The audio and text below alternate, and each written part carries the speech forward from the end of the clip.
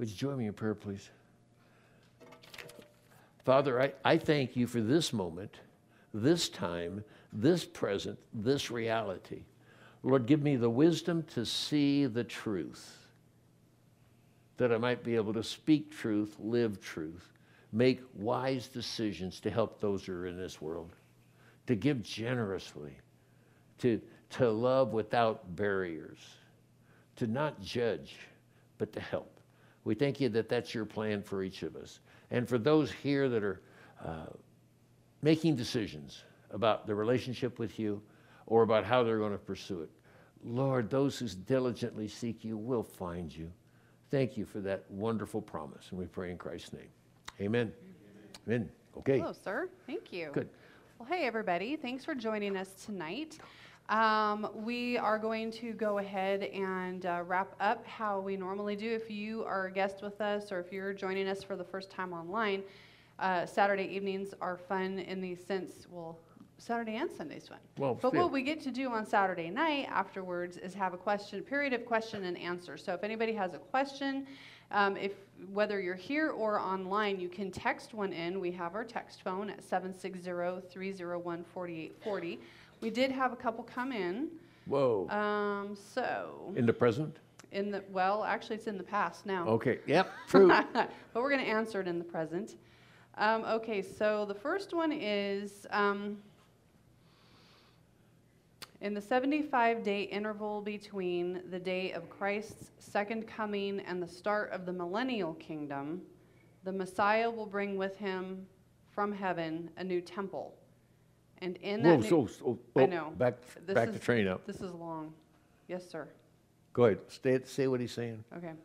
And in the new temple, the sacrifice system will return for the millennium. I'm going to stop there. Is that true? No. Okay. There's more to it, but I'm going to stop there because I think that needs to be addressed. What he's talking about is there's a temple that's created. Christ comes back and sets up his kingdom here on this earth. By the way, it's the day we're looking forward to. If the news keeps going the way it is, it's going to be sooner than anyone may think the way it's going. But when he comes back, he's going to rule and reign here for 1,000 years. He'll reign from Jerusalem. The temple, there will be a temple built. Ezekiel describes this massive temple that's going to take place with the provisions for sacrifices and all of those things that are there. Personally, it's like the last 8 chapters of Ezekiel. Whenever I get a new Bible, I read them diligently, highlight what I think might be interesting, and then I don't read them again in that Bible because I don't understand them. But what I do know, because when you say sacrifices, the sacrificial system is to cover sin. In the millennial reign, Christ will rule and reign. Those people who are there will have been, sin has been removed. There's no question that it's an ongoing, we're forgiven, grace, everything that we do. I have no explanation for a temple other than weird speculation. Don't tell anyone I'm this weird. Okay? When Christ comes back, there's 3 groups of people on the earth. There's those who have taken a mark and followed the Antichrist.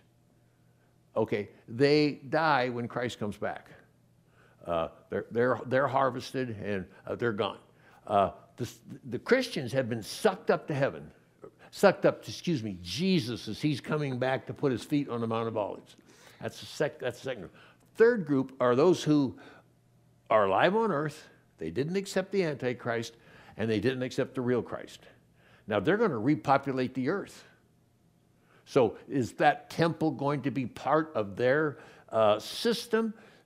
I still don't think so because of the need for sacrifices. When Christ is the ultimate sacrifice, he's sitting on the throne at that time. So I'll let that go at that. But by the way, that group that repopulates the earth, there is a rebellion, another one at the end of 1,000 years. What are they thinking? Mm-hmm. Yeah. Right? Yep. Wow. Okay. So that basically answered the question. The question was why about the 75-day interval allowing for sacrifices. I'm just not familiar with that. I mean, I know that. I'm not familiar with the 75 days. There's an extra 45 days that are put on the last half of the tribulation period. It goes from 1,290 days to 1,335 days. No one can figure it out. It's the last chapter of Daniel. Go look at it, scratch your head, wonder about it. Okay, alrighty. Okay, so the second question is, what does it mean to be a Zionist? Oh, good question right now in the world. A Zionist is someone who believes that Israel belongs in their land, and which is Zion. So a Zionist is someone that believes that they're there and often are taking effort or steps to be there, to go live in. That Zionist is someone who is processing or living in Israel itself at this time. Huge numbers of them. Many of the Muslim countries around that area had huge populations of Jews. In the last 10 years, they've gone from, I'm just quoting a couple of rough numbers, they're not there. I've got them on posts that I have. There was over 100,000 in one, they're down to 5,000. There's 200,000 in this one, and they all moved. They're all going back to Israel. And people are going to go back. By the way, speculation, people will be flooding back to Israel. The Jews will be flooding back to Israel as the persecution in the world continues to increase. They don't want to be part of another Holocaust. Mm-hmm. So a Zionist is someone who wants to live in Zion and goes there. Okay, cool. Yeah. There's a fancy term for that. So anyone know what Ahaya, something like that? There's a Jewish name for going back. I'll do my homework. Okay, alrighty. Is there anybody here tonight who has a question? Yes, Mr. Ronnie. How long do you think the war in Israel will last? Till Christ comes back. It may not be this war, but remember, Israel from its inception in 1948 has been at war. They've been at war with terrorists. They've been, I don't think most people understand, the expression that's sweeping the world and really popular, very popular on college campuses is from the river to the sea, then Israel will be free. Has anyone heard that? Okay, so people have heard that. What that means, that's a Muslim quotation for the Palestinians. From the Jordan River to the sea, they'll own it all. That means that every Jew that lives in Israel has to die. There is no quarter given in that situation. Hamas, Hezbollah, Iran, and dozens of other terrorist organizations, plus the actual Sunni belief is that the destruction of every person that's a Jew is necessary. They're called to do it. Wherever you meet the Jew, you slay them, is one of their verses. Here's the deal. Do I believe this is it? It's sniffing like it, but this has happened before. But Israel made a decision. Sorry, guys. Israel made a decision that never again. I don't know if you've heard this quote. This is their favorite thing. Never again. Never again will the nation of Israel, Jews, stand by and allow a Holocaust to happen again. That their people are slaughtered and killed in Israel, around the world, any place where they can prevent it. Never again.